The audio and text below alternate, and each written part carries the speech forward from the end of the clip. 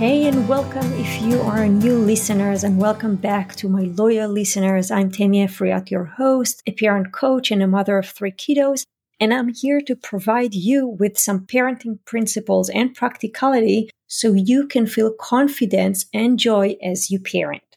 And so today we want to address the consequence topic, but if you didn't listen to how to set boundary, go ahead and listen to the previous episode number 34, How to Set Boundaries. I also want to mention that covering a topic in a single, about 10 minutes episode is hard, so I encourage you to subscribe to the podcast and to sign up for the newsletter so you can get the summary of the episodes, some book reviews, and free downloads that you can have handy and use whenever you want and need. Okay, so let's jump into consequence. So consequence has a bad reputation, and I hope that by the end of this episode, you will get the difference between consequence and punishment. And the very first thing I want to ask is, why do we even use consequence? So with some kids, you set the boundary, you introduce the boundary, you give them the reason, they get it, and the boundary is simply met. And so generally speaking, I recommend to start by stating and setting the expectation around boundary without mentioning the consequence, showing some face, as I mentioned in previous episode, giving the chance to your child to show that he listens and he respects what you're saying, he gets that and he's doing it. On the other hand, there are some kids that tend to push boundaries and they are more maybe strong-willed, and just reasoning is not enough for them. And then for those kids, it's crucial to know what's the consequence, to know what's the outcome for their behaviors or their words. Also, kids are just kids. Their brain is not fully developed yet. And sometimes they're simply taking poor decisions because they don't have the perspective taking yet. And so in those scenarios, we really want to help the kids understand the impact of their choices. We want to bring the kids awareness of what would be, for example, the natural consequence of going out without a raincoat, because they might not think about it. So the purpose of consequence is to help the kids understanding the impact of their choices and actions and develop a sense of responsibility. And in terms of how early do you set the boundary and set the consequence, I would say as early as possible, because, if a baby is throwing a toy and you just ignore it, you put it in place for them, you reinforcing them probably unconsciously, but they get that there will be always someone to clean up the mess after them. And so they don't get that they need to take responsibility and that there is an outcome for their actions. Okay, so let's dive in. We have two kinds of consequence, the natural consequence and the logical consequence. So natural consequence will happen with or without the parent interfering. For example, as I mentioned before, if it's raining outside and your kid chooses to go without an umbrella, without a coat, most likely he'll get wet. Another thing could be if the kid is not brushing his teeth, you can say, then you'll have a bad breath and your friends might not want to get close to you. Same goes with shower. If you don't shower, you'll be stinky and you might have rush in some areas in your body. So the smart choice would be to take a shower. So those are some examples for natural consequence. Then comes the logical consequence. Logical consequences are deliberately established by the parent. So the parent has the control to frame what the consequence will look like. For example, if a kid is painting the wall, you're going to ask them to clean up the wall because that's not acceptable coloring the wall. The option is to color papers. Another thing would be if they spill something on the floor. Again, if in your house it's important to live in an organized and clean house, then the consequence of pouring, even by mistake, something on the floor is simply to clean it. And then if it's a toddler, you might help them, bring them, paper towels, whatever they need. But as they grow up, they can go and get everything and independently clean whatever was spilled. Another example is if they played with a Lego and you tell them, when you leave it not organized, we might step on it. And this is really hurtful. So please go ahead and clean up the Lego. And so the consequence of not cleaning the Lego, what I'm always saying to my kiddos, if I have to clean the Lego, then I get to choose when do I want to play with it. And I'm putting it away now until I feel like. So for 2 days, I'm going to put it away and not play with it. And so do you. Also, when it comes to consequence, I always mentor my kiddos to use the consequence with the siblings.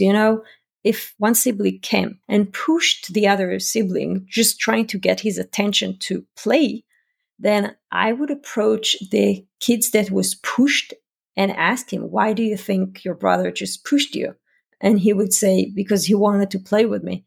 And I would say, and did you feel comfortable when he did that? Obviously, the answer will be no. And then I say, okay, so let your brother know that if he wants to play with you, he would come and use his words and tell him, ask me, don't push me. I don't like it.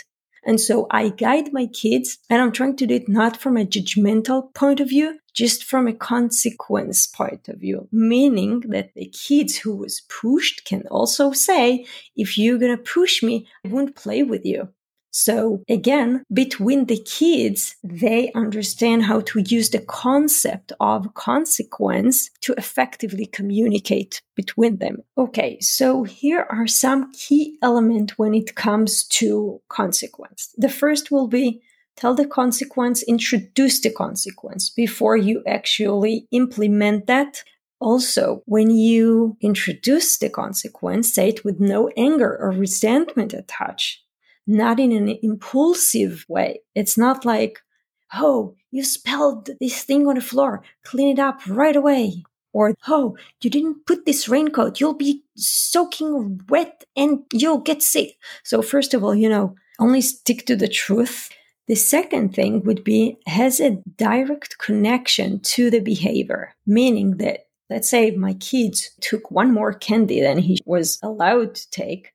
The consequence is not, you're not going to have screen time for the next 2 weeks. Okay, there is no connection between screen time and getting an extra candy. The other thing is the consequence has to be in proportion to the behavior, meaning that if, again, with the candy example, if the child took one more candy than he was permitted, the consequence is not, you're not going to have any cookies in the next 2 weeks. What we like to do in our house is actually use the budget idea, which means that, for example, if there is 2 cookies per day and the kids took 3 cookies, then the next day we'll take off 1 cookie from his budget and he'll get only 1 cookie.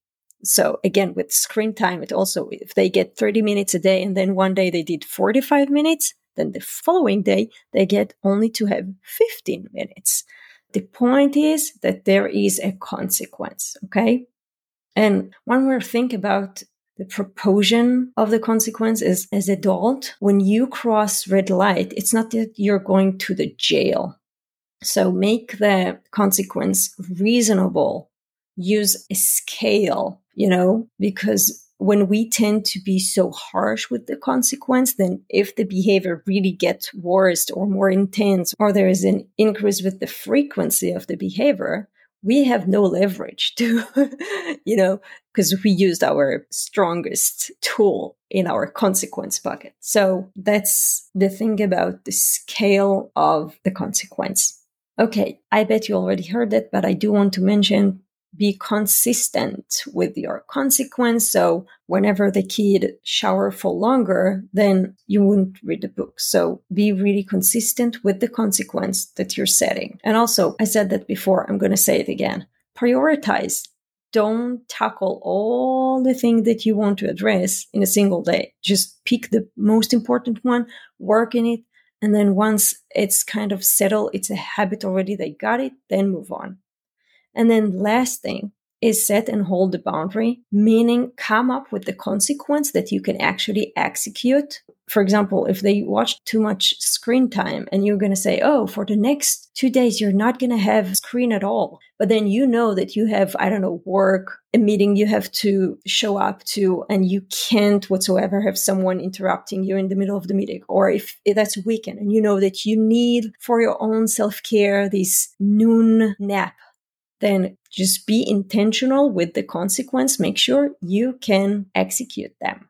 So just to sum up, we have natural consequence, things that you cannot control. Then you have logical consequence, which is this thing that you are deliberately establish. The key element for effective consequence are introduce the consequence before you actually implement that. The consequence has to be in direct connection to the behavior. The consequence also has to be proportional to the behavior. Be consistent with your consequence and use consequence that you can actually execute. Last word, I hope that by now you got the main difference between punishment and consequence lies in the intention and the nature. Punishment is often associated with negative approach, with impulsive reaction from the parent. Many times there is no warning and there is no opposition to the behavior, whereas in consequence, there is a valuable learning experience that helps your kids to understand the relationship between their action and the resulting consequences. And whenever you need to come up with a consequence, your focus should be on teaching your child responsibility, problem solving, and develop effective communication skills. Okie dokie. I hope that was helpful. I am here always to help you individually. So feel free to approach me and book your free session with me. The link is on the show note. Also, subscribe to the newsletter to get more and more of those parenting tools and establish what kind of parent you want to be. I'm going to take a vacation during August, so I'll see you back in September. And until then, treat yourself and your kids with compassion and curiosity. Bye.